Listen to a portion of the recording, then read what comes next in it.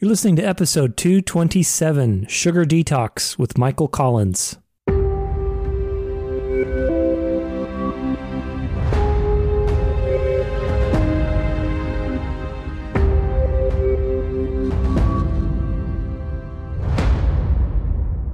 Some people make 3, 4, 5, 6 months and then they'll disappear for a few months. I'm like, what happened? Anyway, they'll come back and say, just one cookie. I thought I could have one, and that was 2 months and 20 pounds ago.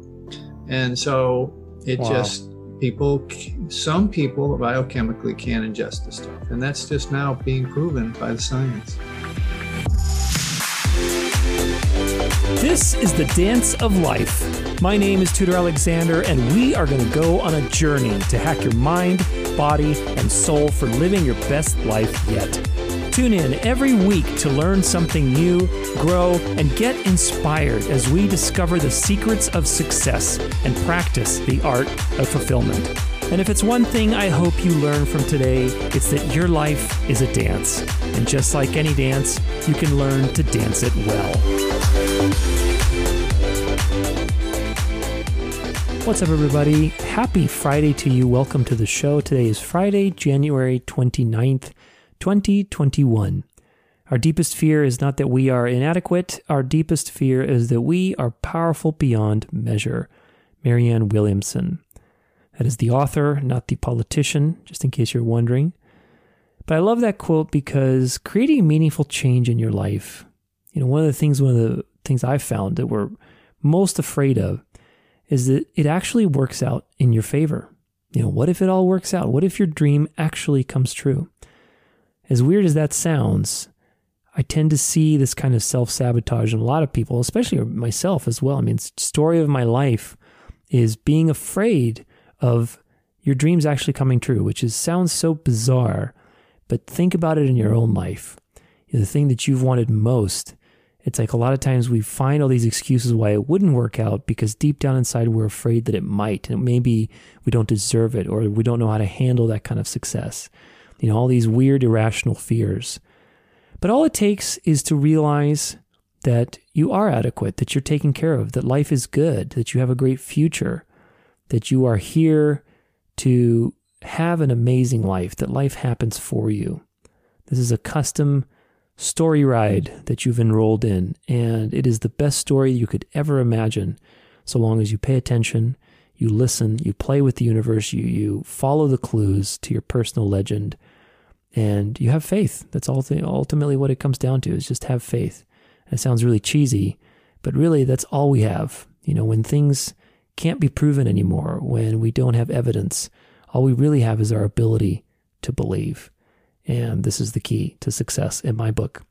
Today I have a great guest to share with you who has quite a journey around a difficult obstacle, and that's the power of sugar. Sugar has been ever since it got industrial. You're going to learn some great stuff today. We're going to talk about history of sugar a little bit, but for the last 100 years at least, it's been such a big impact on society, on health, on policy, on politics.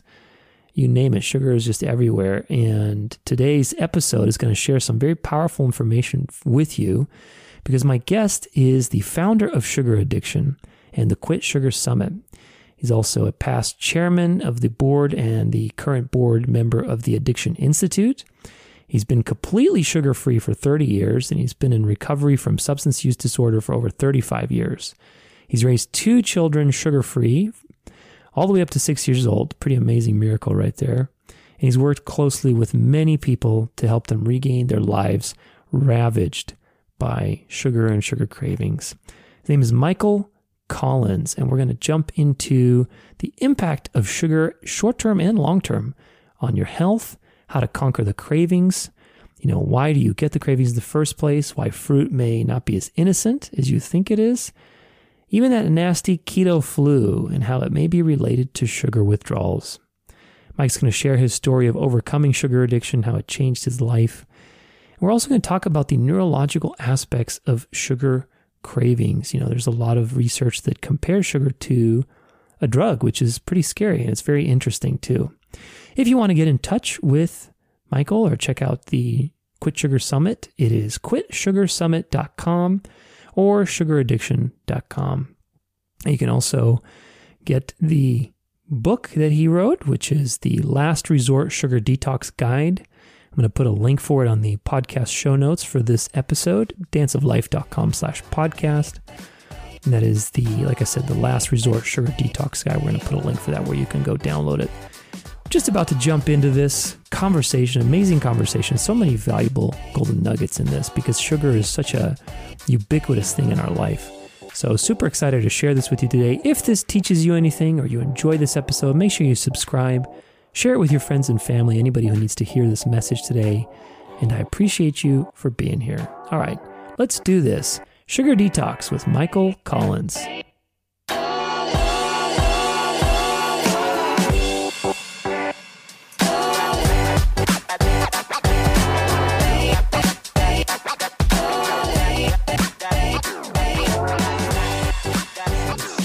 One that needs to get out for sure, but some folks are in marketing. This is a product people want, but they don't, or that they need, but they don't necessarily want. Yeah, I was reading recently actually that Coca-Cola was paying big bucks for, this is like, I think relatively recently, you probably know better than I do, but they were paying a ton of money to basically create research that associated obesity with, or lack of exercise with obesity, right, instead of sugar, so that, people would kind of shift their attention away. Right, from they it. have a whole institute for the energy something institute or something. Yeah, they fund that kind of research where calories in, calories out. It's all crap, but it's okay. It's crazy. I mean, it's so interesting, especially if you read like the history of all these things, how they were.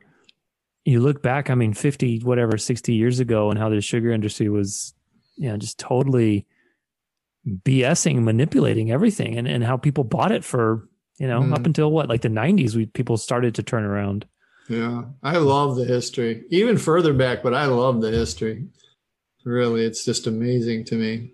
So. Was there what happened before the sugar industry? What was significant before that? Was sugar like traded earlier on, like in the 1700s or something, or 1800s? Oh, the best story is the fact that, England essentially would take empty boats, go to Africa, the west coast of Africa, pick up slaves, go to the Caribbean, trade them for rum and sugar and molasses, and sometimes South American and the Americas, and come back to England and grew the largest empire in the world. Literally took over the world from India to the Southeast Asia, everywhere, right? Every island, South Africa, everywhere, because of the money that they made. And people went from 5 pounds to 100 pounds in about 100 years between 1600s and 1800s, Wow, that's interesting. And it was, El Chapo had nothing on that drug cartel. I mean, it's just like crazy. I love it too. I mean, I never can show people how to get out of this thing. Shall we show them how we got in it? Yeah. We had a reverse history a little bit, and now all the science is piling up. So it's good. Well, it's interesting because I think even in the Egyptian culture, they were finding, this evidence of cancer, but really where they found cancer was wherever there was like all this, availability of things that you normally wouldn't be eating a lot, like, right. I don't know, like a lot of sugar obviously would be one of them, just because they could afford it and they could do whatever they wanted. So it's interesting that it's been around for generations, hundreds, thousands of years. Yeah. Only the wealthy in England in the early days, kings and queens and the nobles were able to get it in any quantity. They used it as like a snuff box or a little taste. And so that really wasn't much until basically the slave trade. So then the labor was so cheap, they were able to, and that's where the explosion happened. And then forget about, like you said, the 80s and high fructose corn syrup and the Ansel Keys and John Ludkin debates. Oh, yeah. Those things, it was just like, oh man, it was just how we got hoodwinked is really kind of sad, to be honest with you. The whole world got hoodwinked.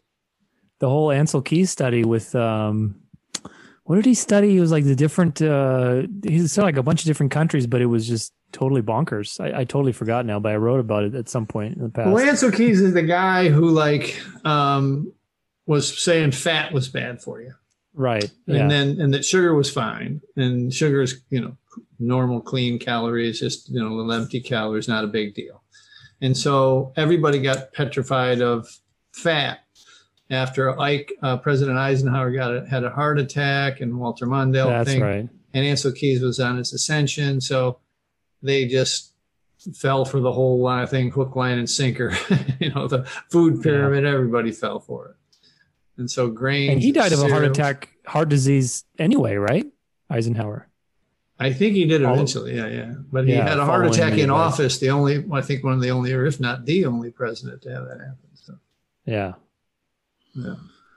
So interesting. The things that we evolve in how we think about things. It's so fascinating. I know. It's crazy. Well, you've been sugar-free for 30, that's impressive, 30 years. So no sugar at all, like not even fruit or anything? I quit fruit about, I do have occasional piece, but I quit fruit mostly about 3 years ago when I started to learn more about it and more about the fructose and the grains. I quit grains 3 years ago too, rice and all that kind of stuff. So I've been off flour, sugar, and caffeine for 30 years, the white powdered stuff. Yeah. But the other stuff, not so much, Well, gotcha. You've got a lot of things you've created with, sugaraddiction.com, the Quit Sugar Summit. What got you to doing all of that? What happened 30 years ago? Was it earlier than 30 years ago that you kind of saw maybe this might be your path, or how did you get on what you're doing now? Yeah, I got sober about 35 years ago. It'll be 36 in February. Congratulations. Yeah, and I was trying to be healthy, really. And so I read a book called Sugar Blues, and Sugar Blues was, it was promoted pretty heavily in the late 70s, early 80s. It was revised in the 80s. And the guy that wrote it was eventually married to Gloria Swanson, the famous movie star, right? And they went around and promoted that book. And that's happened a couple times in history. It happened during, there's a book that came out in the 90s called Sugar Busters, around the Ghostbusters theme and that kind of thing. But when I read Sugar Blues, they talked about that history lesson that I told you about with the slaves and stuff. Yeah. And the whole thing fascinated me. And so I started researching. There was almost no research out there. And somehow I talked my wife at the time into having two children with no flour, no sugar in the womb, no caffeine in the womb, and until they were 6 years old. They were twins. And that's an achievement, man. I don't even know how you could do that. It was crazy wild, man. We fought everybody, the grandparents, just everybody. So, yeah. But yeah, it's been, and so I went on to have a regular business and life and career and stuff. And about 10 years ago, I bought the domain. My kids always said, Dad, you should write a book about sugar. I'm like, okay. And so, I've always had it in my mind, but I didn't start helping folks till about 10 years ago. And then about 3 years ago, I really cranked it up. So, that's really when the challenges and all that kind of stuff happens. So. What happened 3 years ago? Because that's also when you quit fruit and grains too, right? Well, I basically got involved with a place called the Food Addiction Institute. I was the chairman 2 years ago, and I'm still on the board. But, I learned more about late stage food addiction and that kind of stuff. But moreover, 3 years ago, I started to, instead of disseminate information, bring people together in groups, right? So that people were, they had a tribe, a support system. And that's what worked. I disseminated great information for 7 years, and some people it helped and worked. And it wasn't full time then either, it was part time. But 3 years ago, with the Food Addiction Institute, and the summit started 5 years ago. So, just kind of a combination of things, and I really got into it. Now I'm deep into it. Now you're in it. Yeah. Now I'm way into it. What is food addiction? Are we talking psychological here, or kind of chemical, or both, I guess? It's a fair question, and it's a good question. And the bottom line is that at the Food Addiction Institute, we're trying to get it named into the DSM-5 or 6, excuse me, the newest one.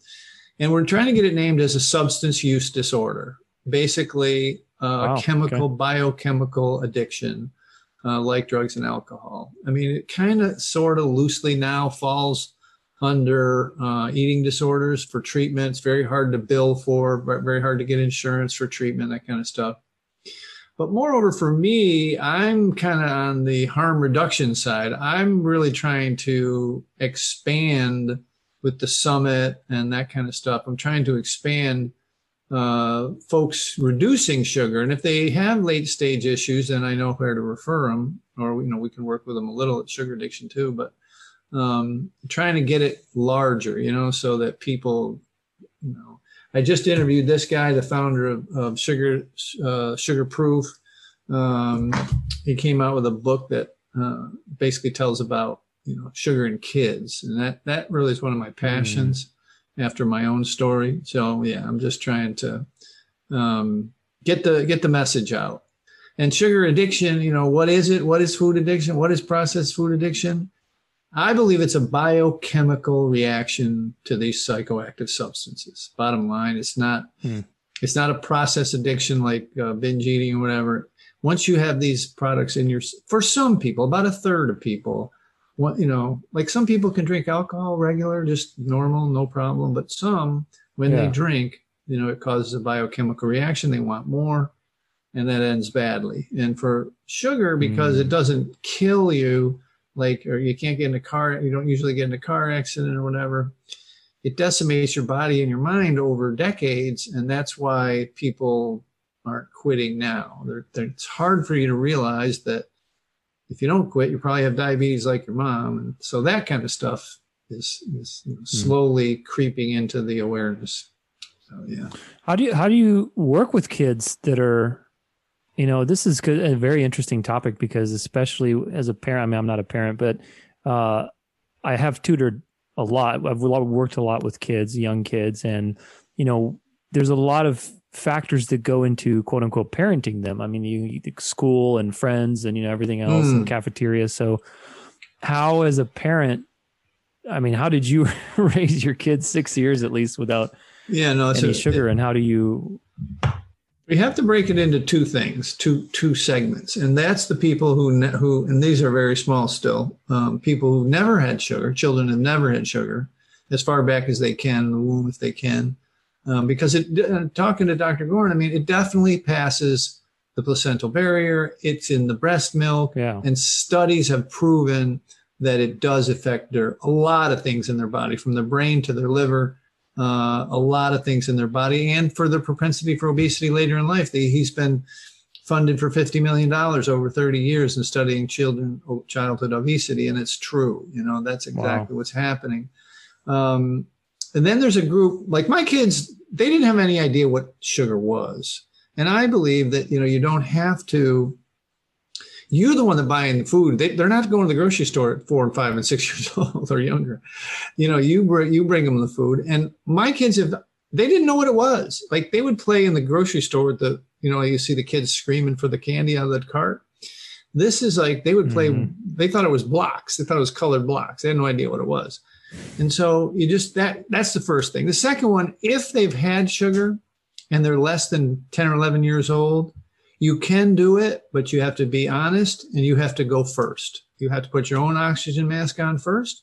You have to be the person who, your kids are smart. They're going to know if you got a stash. They're going to know if they're going to know there's wrappers in the garbage. They know. So you have to really lead the way in this. And we have a coach who has a daughter. The coach's the kid's grandmother, the coach's mother, owns a bakery, right? And she's still not on board with this. Wow. She still brings crap over and stuff. But she's been very successful with her 9-year-old to get her, she's now like a little advocate, Like, she'll come home from a birthday party. She's, "Mommy, I got a tummy ache." And she says, "I know it was the sugar, Mommy. I won't do it next time," that kind of thing. So it does, it takes time, but it's a little harder than starting them out with no sugar. What do you think was one of the hardest things for you to do with this whole journey? I guess you could answer that in terms of yourself, or maybe with your kids. What was one of the hardest things that you experienced? I think it's with both. It's the socialization part. It's the lack of acceptance of, you quit drinking. Yeah, good job. You quit smoking. Yeah, no, all right. You quit using sugar. You're like, what? Moderation. You can have a little. How can you? Yeah, right. How, whatever. But so look, some people can't. And this we've proven over a decade and with thousands, literally thousands of people. We got 7,000 almost people in a Facebook group that have taken our challenges. And some people cannot ingest sugar without wanting cravings and continuing. Some people make 3, 4, 5, 6 months and then they'll disappear for a few months. I'm like, what happened? Anyway, they'll come back and say, just one cookie. I thought I could have one. And that was 2 months and 20 pounds ago. And so some people biochemically can ingest the stuff. And that's just now being proven by the science. Is it like a gene issue? Like what's actually the mechanic behind it? I guess that we know.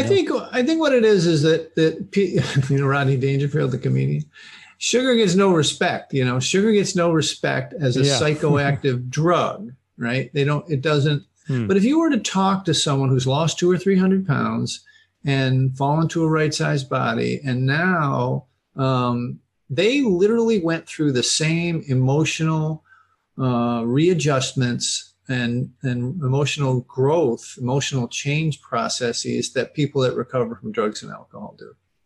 It's a very well-known construct in the drug and alcohol world that if you started using drugs at 14, 15, or 16, that's when you stop growing emotionally, right? You stopped using other techniques like asking a friend, going for a walk, emotional management techniques that take effort and time and care and grace, prayer, meditation, whatever it is. You stop using these and you used a simple substance. Now think about going back to probably in the womb, but at least when you were a baby, when your mother, instead of getting down on your level when you were crying because she was busy with the other kids or whatever, she hands you a cookie and sends you off to the TV, right?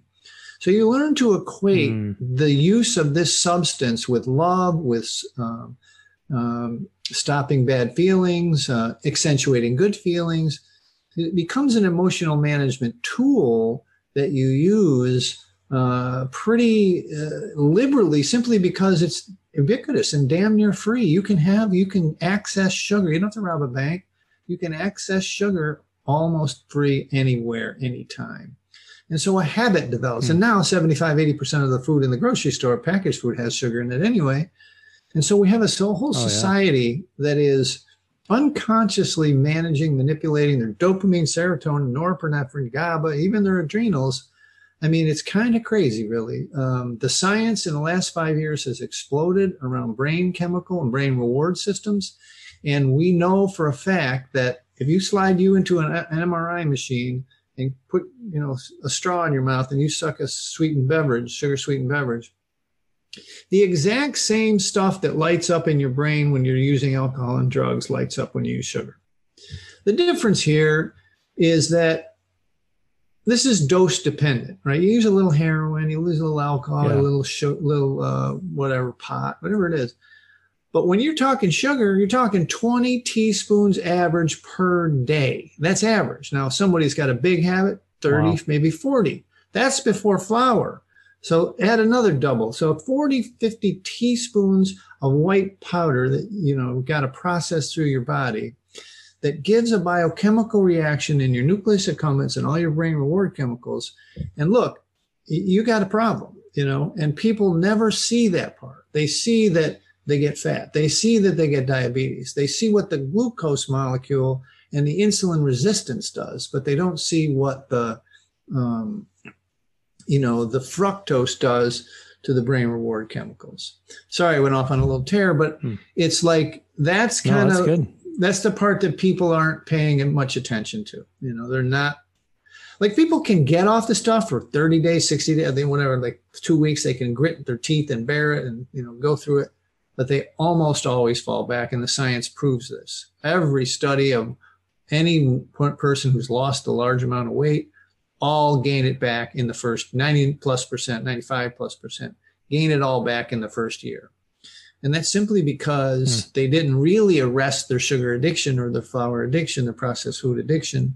What they did is they quit it for a little bit, So, it's But how do they, because that's a really good point. I mean, which is ultimately you have to get to the point where you don't crave those things anymore, where you create a habit and lifestyle and realign your gut microbiome and all these things that are part of, you know, the cravings that you get. I mean, I remember I used to crave, I'm relatively healthy, but even, you know, like a year or two ago before I got really crazy, I mean, I would crave fried food. I'd see stuff, you know, whatever, just like fried chicken and stuff. Oh my God, let me go have some of that. And now, I mean, I don't even crave it, you know? So at the time, you know, I would crave it and say to myself like, okay, no, I'm not going to get it because it's not part of my diet or whatever. But now it's like, I don't even have to think about that because it doesn't really appeal to me. And I think that to get to that point where your body naturally just wants the healthy stuff,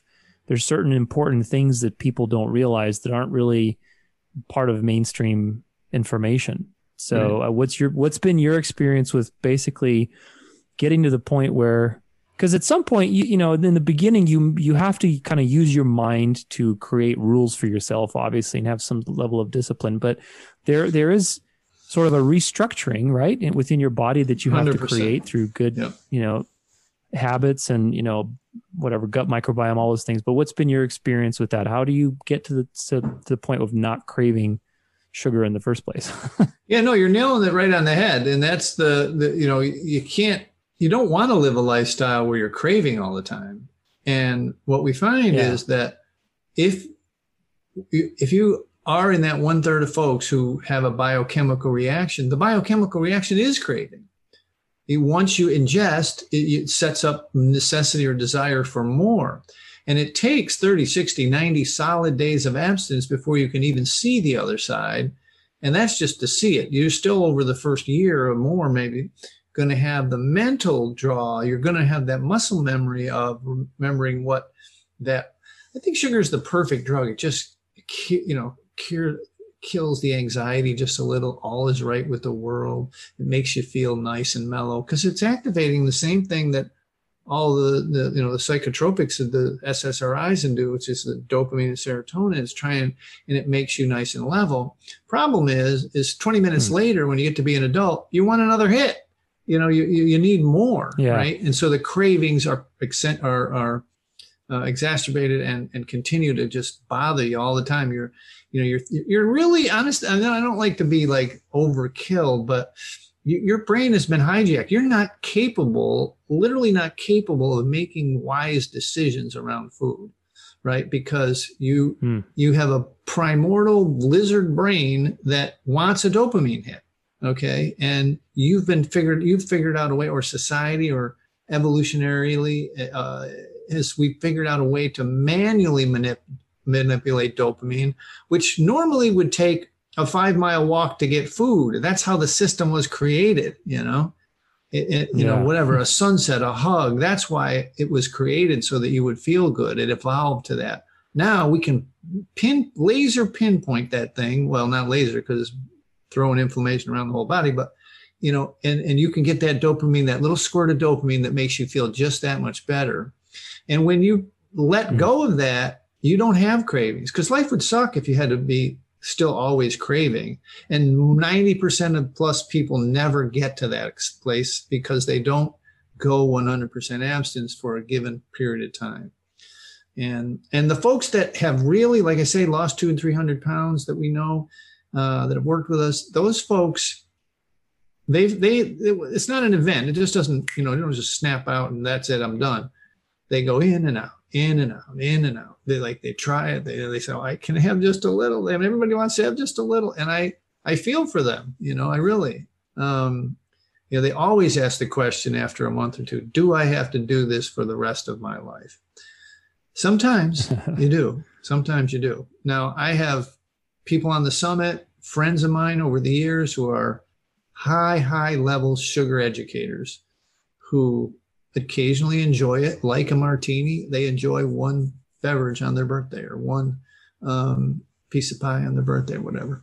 So yeah, you can eventually, but until you bust the habit, you're going to have the cravings. Yeah.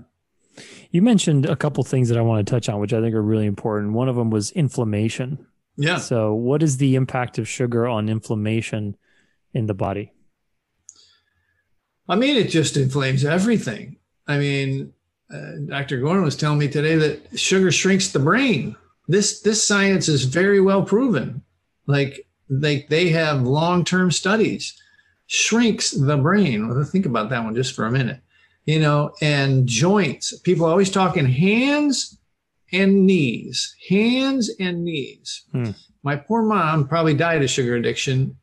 Her hands were so deformed, she called her own hands monster hands because the knuckles were fingers were sideways. Everything was just, and, you see that level of arthritis. All that from sugar?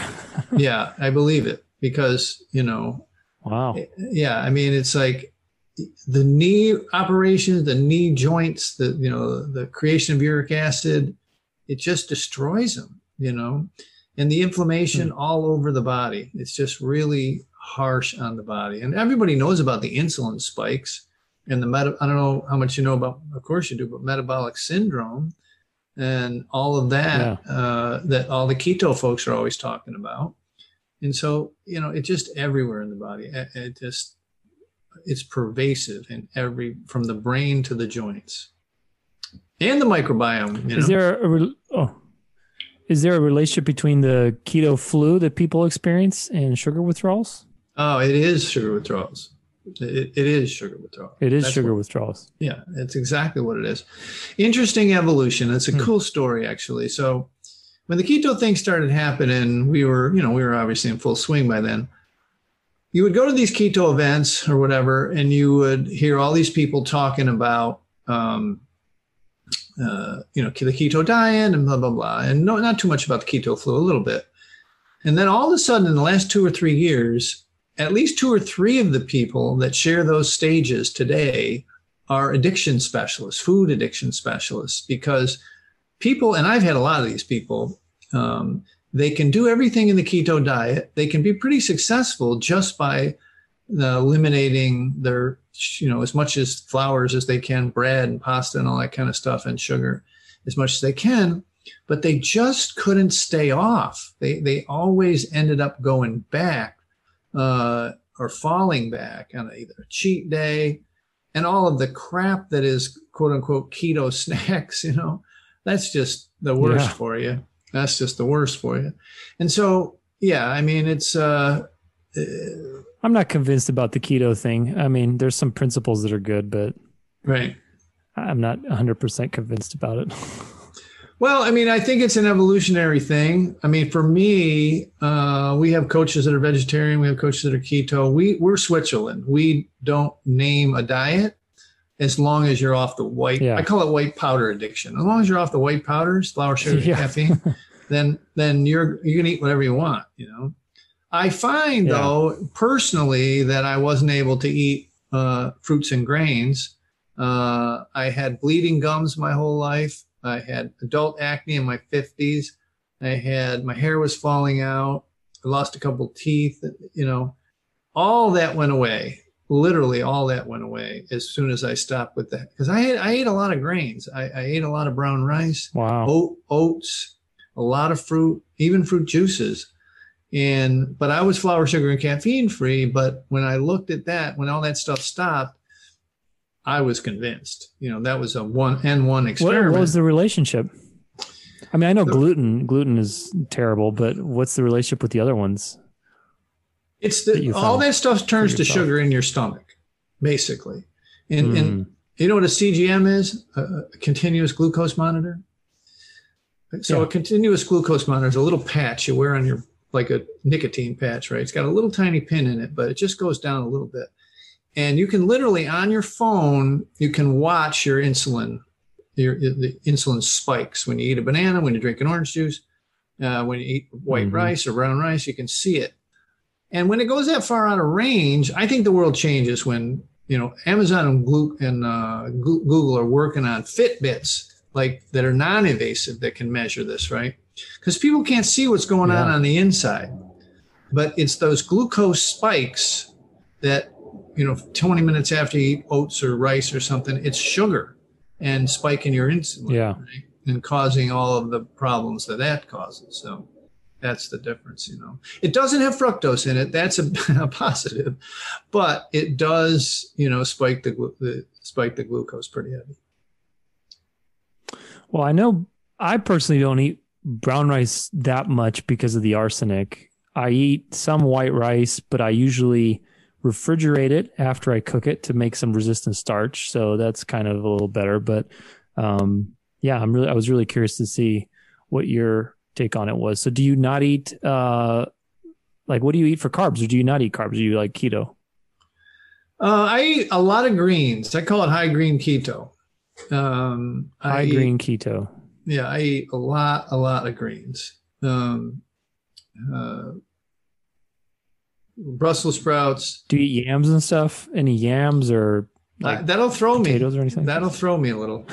That'll throw me a little. Yeah. The what do you feel? I mean, when you eat something like that, that's a little more starchy. Like, what do you feel? Just I literally sluggish? I feel a little sluggish, and I have to go to sleep, and I have a little hangover the next day. Like I drank a couple of beers or something. Yeah. Yeah. Mm-hmm. That's fascinating. I mean, sugar is I like what you said though about the continuous glucose monitor. I was reading about that too, how they're getting some research now where they can use a laser and see what your blood sugar is, which is, I mean, that's amazing if that'll happen. Yeah, that's going to happen. Yeah. That's what I think Amazon and Google are working on. Yeah, that changes. I was talking to a guy recently, actually, another similar device that also pretty life-changing is they're supposed to come out with it in March or May of 2021, but it's like basically this little cortisol monitor where you spit into it and it hooks up to your phone, and you know you can measure your cortisol whenever you want. So we'll see how accurate it is, but nice. You know, compared to the standard option of going to the lab and just waiting 2 weeks or whatever it is, it's just I think having that feedback is so important, giving people the ability to see what's actually happening, like you said, what's happening inside of you with the testing. I like the biohacking stuff. It's cool. Yeah, me too. I'm a junkie. Coming out with a huge book. Well, actually, by the time this interview will be out, it'll already be out, but it's like 1,500 scientific references of all the crazy crap I've done over the years, and just I'll send you a copy. It's I think you really like it. I really like that. I'm the same way. I'm so fascinated by the human body and the response to the human body. That's how I got here. Yeah. You know? I mean, I just I'm fascinated to no end, and I'm willing. Hey, I use my own children as an experiment. I couldn't figure out. Hey, why not? Come on, they're legally yours, so it's fine. I couldn't figure out so I'm going to go to a doctor and he's going to warn me against that I should give them sugar. I didn't think that was ever going to happen, so I figured it was safe. I mean, you kind of have to really take control of your health today and I think that's the direction healthcare is moving, because everything is becoming more about empowering the individual. It's not about the establishment anymore. It's all about you as the individual, having all the tools available and just customizing your life, which it's very, very interesting, but also it's a practice, with the whole thing that you mentioned earlier with the ups and downs that people are experiencing. I think that a lot of people don't get, I call it the unsexy personal growth answer, but it's, practice. That's the real answer is everything is a practice. It's not like a destination or some, one hack to lose 20 pounds or whatever it is. It's really a practice of monitoring yourself, making good decisions, understanding how to deal with changes, all that kind of stuff. So, yeah, no, I agree. It's not an event. It definitely is a process.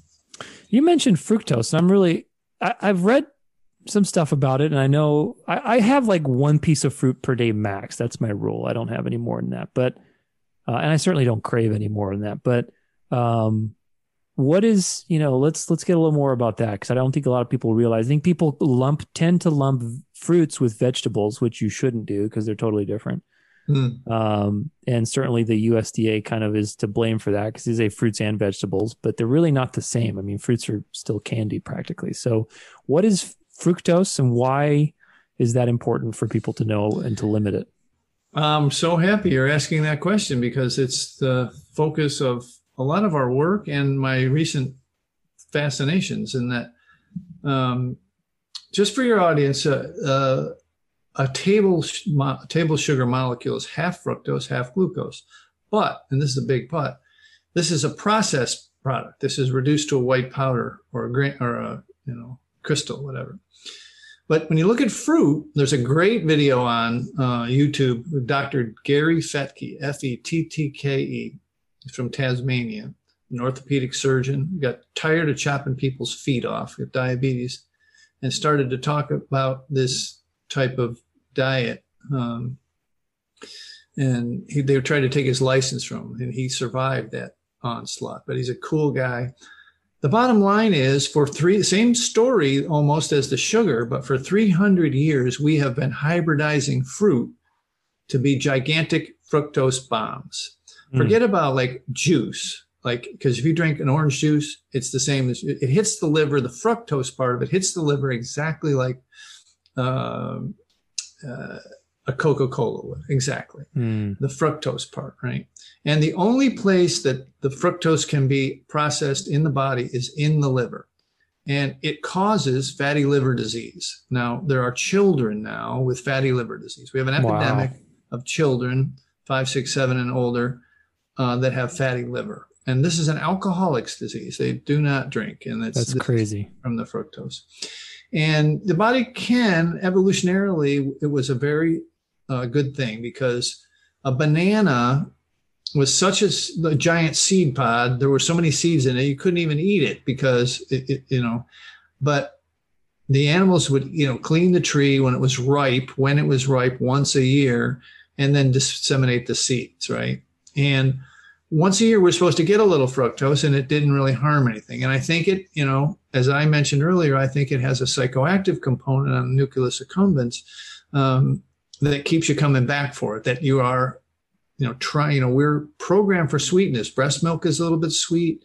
We're programmed for sweetness. There's no, nothing that's poisonous that has fructose in it. So we are programmed to try and eat it.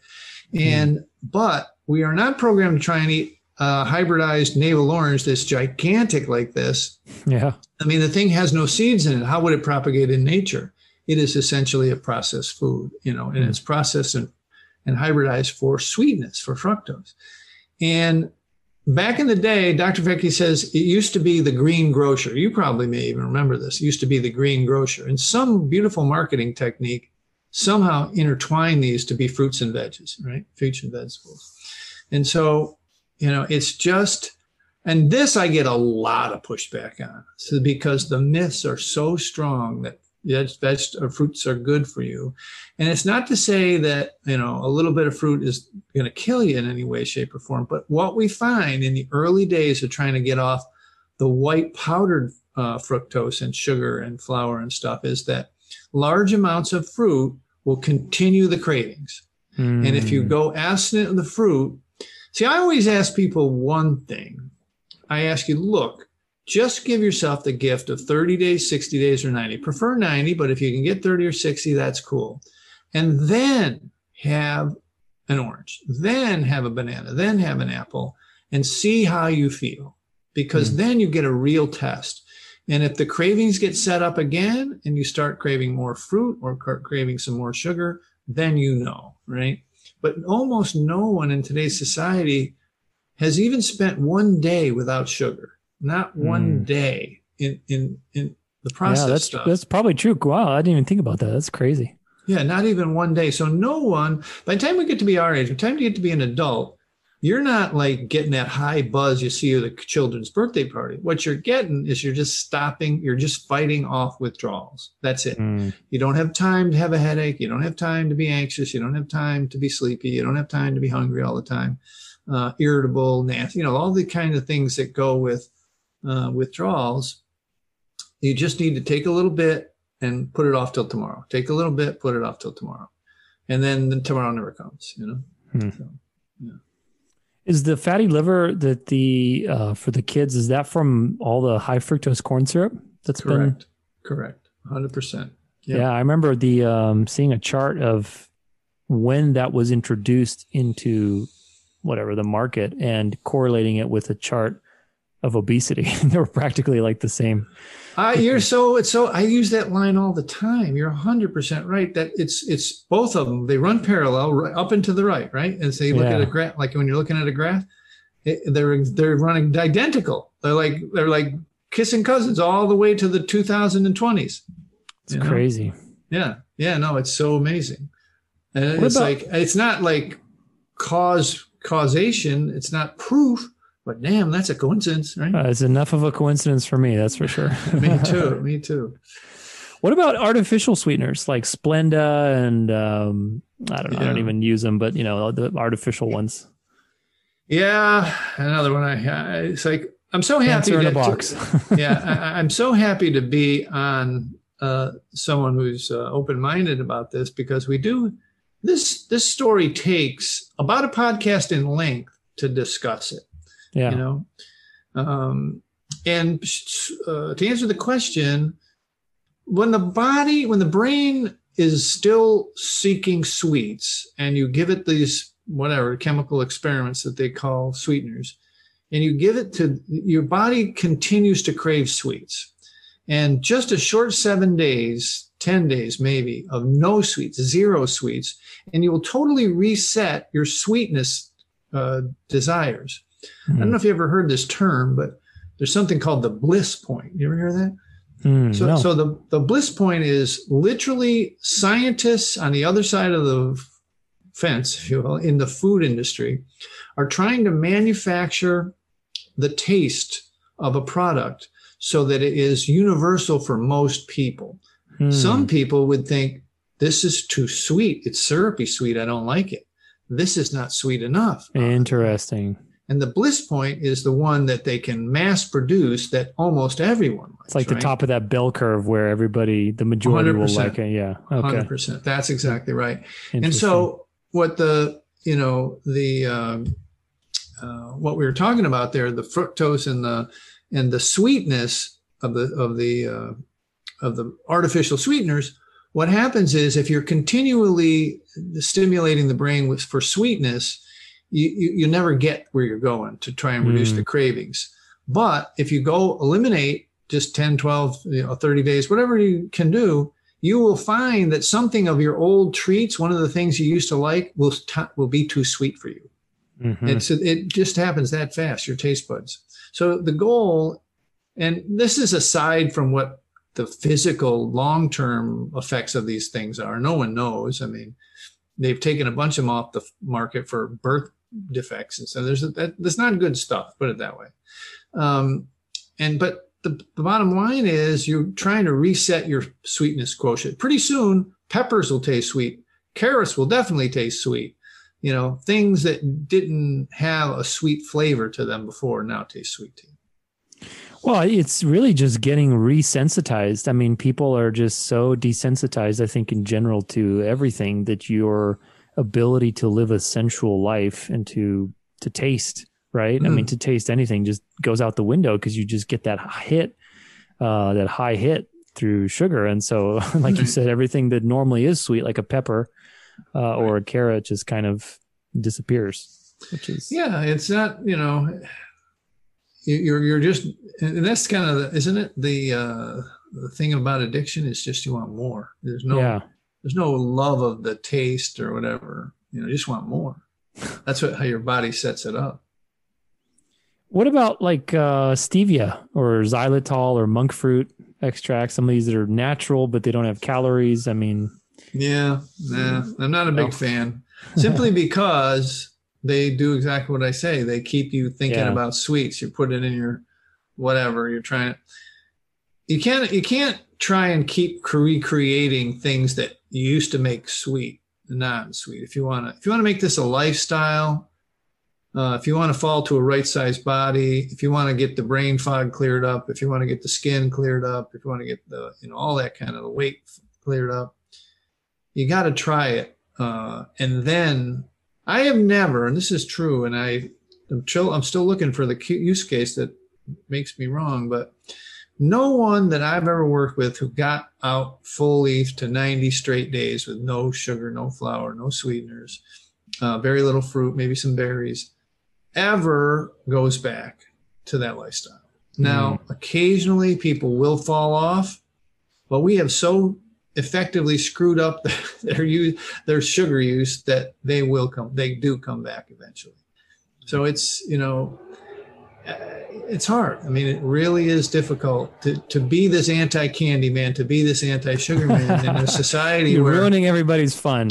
And if it wasn't for the kids, the obese kids, and Dr. Gordon was telling me today, like, you don't have to be an obese kid. You can have a lot of problems as a thin kid if you're eating a lot of sugar. So, no, I'll never forget. I mean, this was, over a decade ago, but no, more than that. I was barely in college and I was tutoring some elementary school kids, and I'll never forget, like, I was tutoring this girl. She was probably, I don't know, 4th grade or something like that. And, so she shows up. It was like break time or whatever it is, the break that you have. And she pulls out this bag, and it was like, I don't know what the size was, but it was, about the size of my head, and which is pretty big. And, it was just this bag of like these noodle, like, I don't know, candy noodles, candy worms or something like that, and I'm like, what's that? She's like, oh, that's my lunch or my whatever, my dinner. And it was just, I'm like, and I wasn't super into biohacking at the time, but I was enough into nutrition. I'm like, you weigh, 50 pounds or whatever you weigh, and you're having, like 200 grams of sugar probably in this serving, which is just insane. I mean, the impact on your body must be just unreal, and it's sad that that's not really like a unique scenario. I mean, there's so many kids that, they're just, you see them, they're obese, or they have diseases like diabetes and stuff that they shouldn't have, which is like, oh my gosh. I mean, crazy. It's just mind blowing. Yeah, it's hard. And, kids are hard. I mean, they don't know, and when you grow up overweight, I didn't, but I know, well, back when I did, there weren't that many, but nowadays, the kids are kind of mean to them, and it hurts their self-esteem.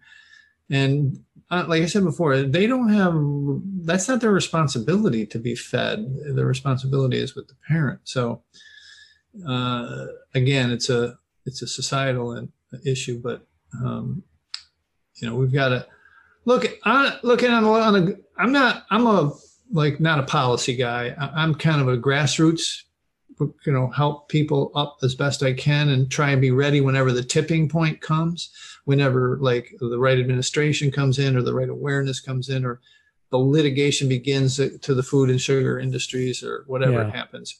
But the Canadian and the Great Britain, the Europe, English social medicine systems will not survive this for 20 or 30 more years. They cannot. The weight of metabolic syndrome and all of the constellation of illnesses or diabetes and Alzheimer's and everything that circles around that, they're not going to survive. And even maybe the American insurance system may not survive because it's just, it's too much. The Dr. Lustig, I don't know if you know the name Robert Lustig, but says this is a processed food is a human experiment that has failed. It's time to call it. It's over. We cannot. And I don't know if you like the history, you know this story, but in World War II, they invented an industry to build K rations for the troops, which are canned things that they could be portable and take with them.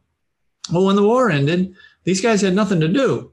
So it evolved into the processed food industry. It evolved into, Betty Crocker and all of these things that, and Kellogg's was already going from years before, but it just kept perpetuating. And then back when I was young, they didn't really have, the sugar wasn't in everything. I mean, certainly wasn't in ketchup, for God's sake. Yeah. It was, now it's in there as it goes back to that thing we were talking about with Ansel Keys and stuff. It's like they took out the fat. So when you take out the fat, it tastes like crap. So you had to put the sugar in so it tastes good. And now we have an entire industry. 75% of the food products or food-like products have sugar in them. Food-like. Yeah, I like that. Yeah, food. Well, they're, aren't they made to look like something you would try and make from scratch, right? Yeah.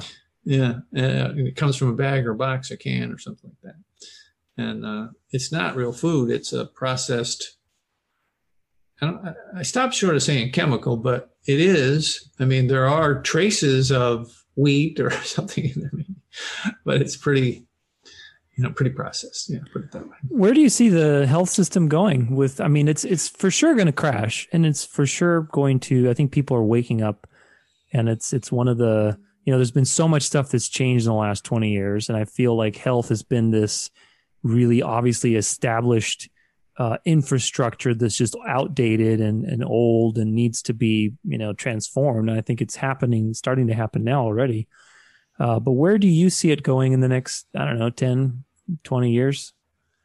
I love that question. And I ask it all the time when on my summits and stuff. And when I talk with people, I do love that question. And I don't think anyone's ever turned it around on me. So I appreciate that. Well, there you go.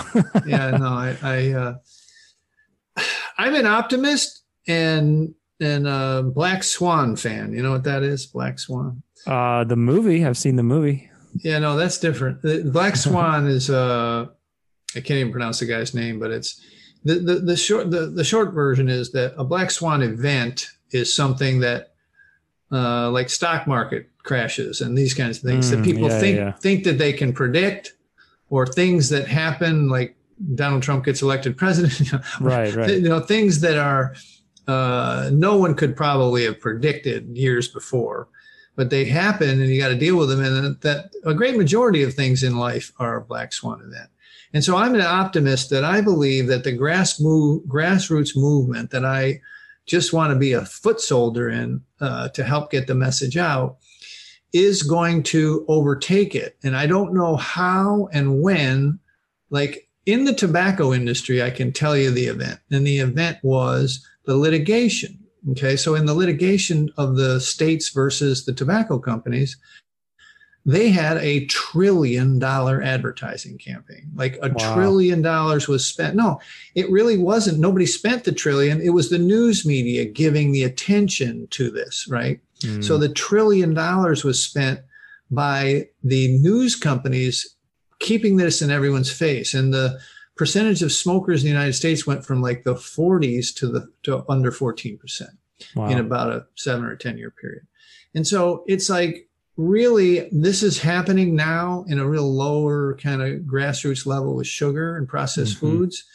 And the things that we've been talking about for this whole podcast are happening. It's just, when is the tipping point? When's the Black Swan event? When is all of a sudden it just like everybody's thinking and talking about it? Like back in my days, but you could smoke in the back of planes, you could smoke in the back of of buses. You could smoke in the Camel points. Remember those? Or the Marlboro points where you could collect little points. Yeah, you could smoke in bars. You couldn't go to a bar. You come back, your shirts are all smelly. Every bar, there wasn't a bar that had no smoking. That didn't exist. Yeah. And so now even the people that stand outside the office building are kind of pariahs. They're like people same thing with seat belts. I mean, they literally floated stuff like, well, what if you go into a lake with your seatbelt on? Like people were so resistant to it, right?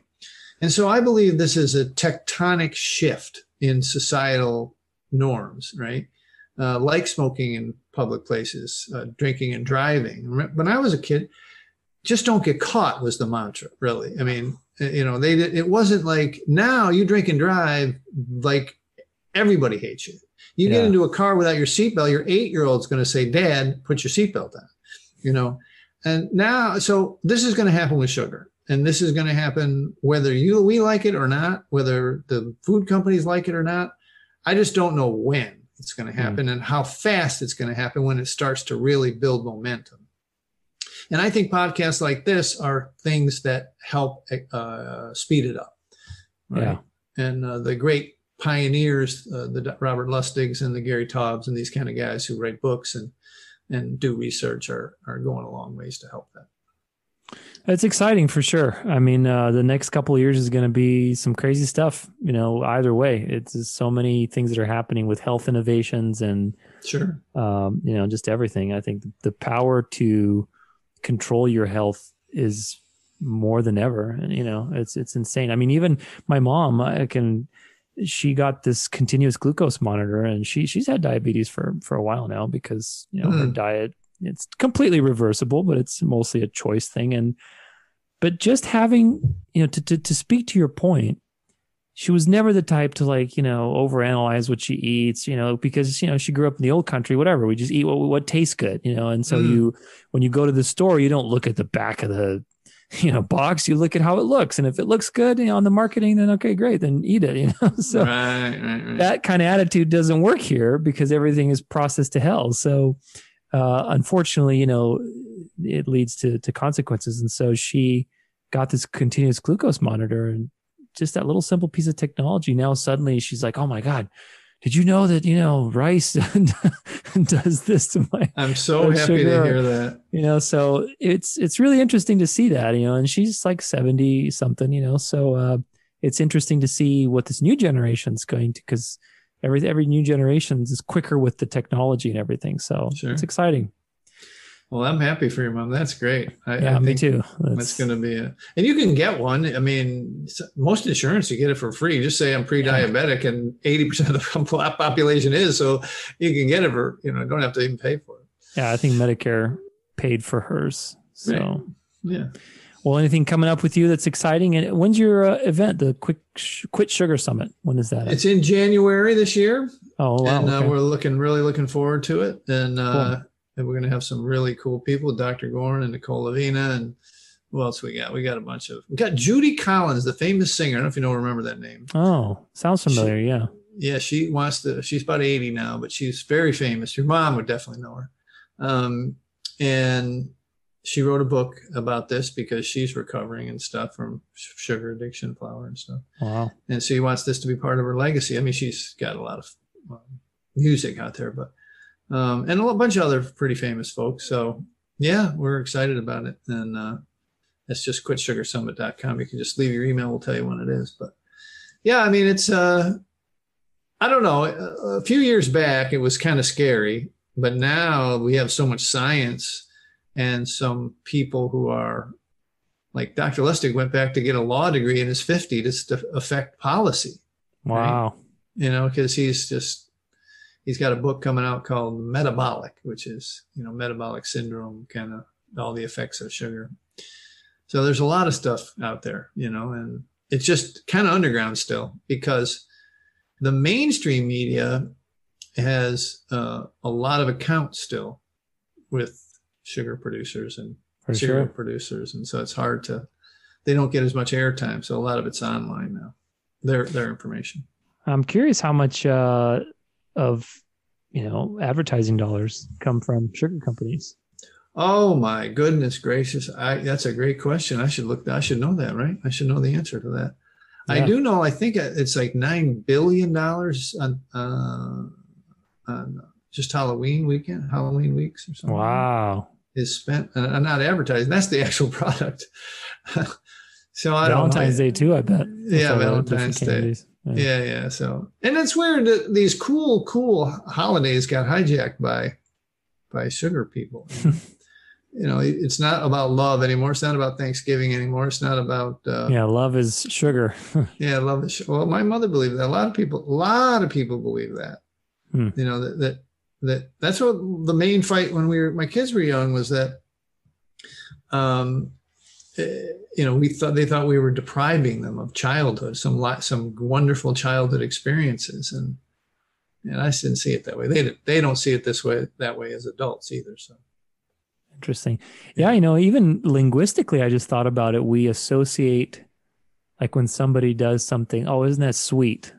Yeah. Oh, we associate that to sugar and sweetness, like the actual flavor, which is interesting. That's replete in the language. It's everything, it's sugar coatings and medicine goes down, whatever. There's a song there.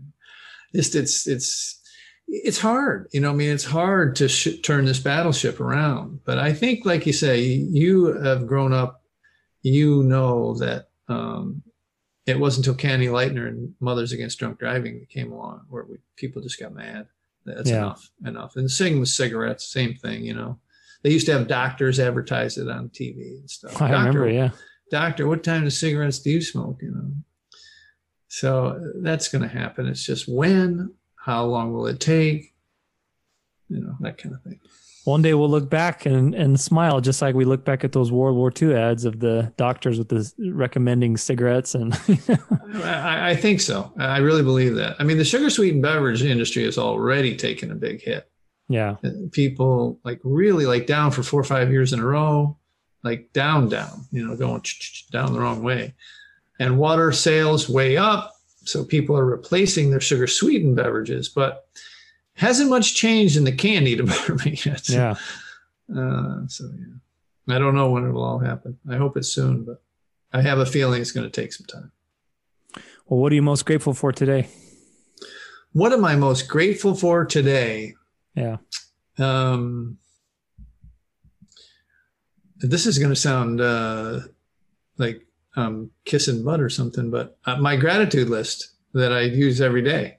It changed my life. I'm not kidding. In a lot of ways, gratitude is a practice that you've mentioned several times. It's not a one and done. It's something people would find it very difficult if they've never had a gratitude practice like I did, to try and name at the end of the day before your head hits the pillow, 5 or 10 things that you're grateful for in that day, especially if it wasn't a great day. But they're always there. They're always there. So a gratitude practice is what I'm grateful for. I don't know, like I said, I'm not trying to be facetious in any way, but I'm very genuine about that. No, yeah. I mean, I 100% right back at you. I mean, I try to do that every day. It's like you said, not every day is going to be, the best day, but there are always things to see, that are inspiring, that you learned from, that were things that were given to you freely that you didn't notice, I mean, there's always something. Sure.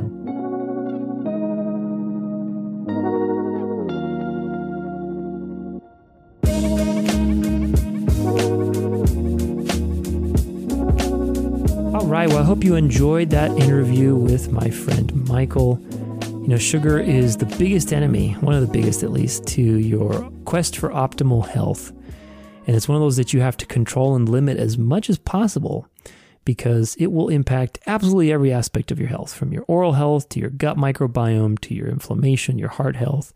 I mean, everything. So it's very important because it is everywhere also. And we are sort of trained to eat sugar all the time with the things that we put into our body. And all the foods now have just sugar just out for the hell of it. So it's one of those things that it's a real journey to detox from. So I hope this episode has empowered you with some tools.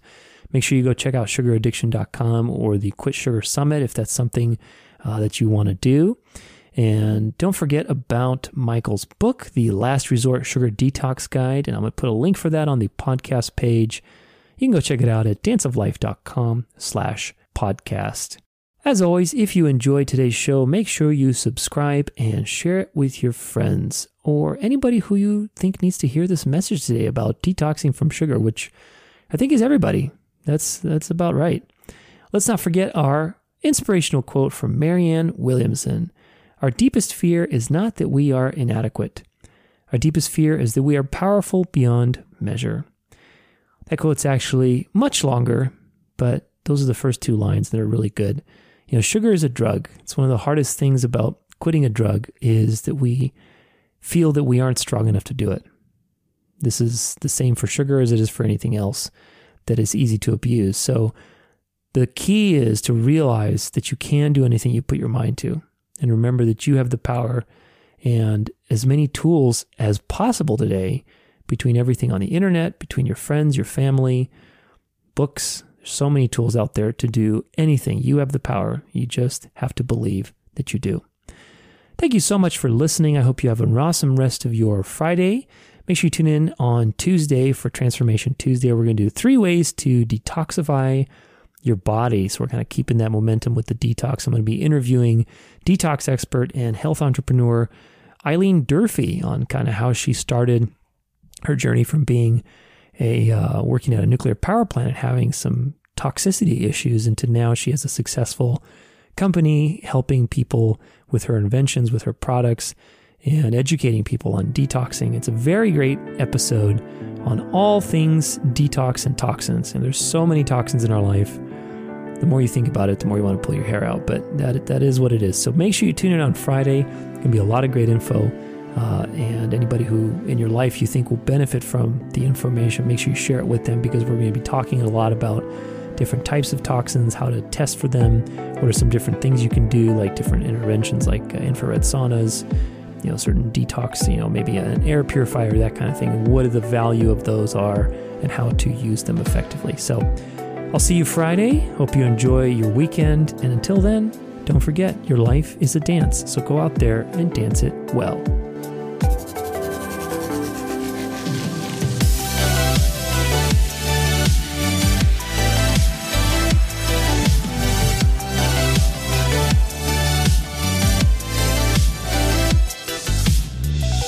For more inspiration, free resources, and bonus content, stay connected at danceoflife.com.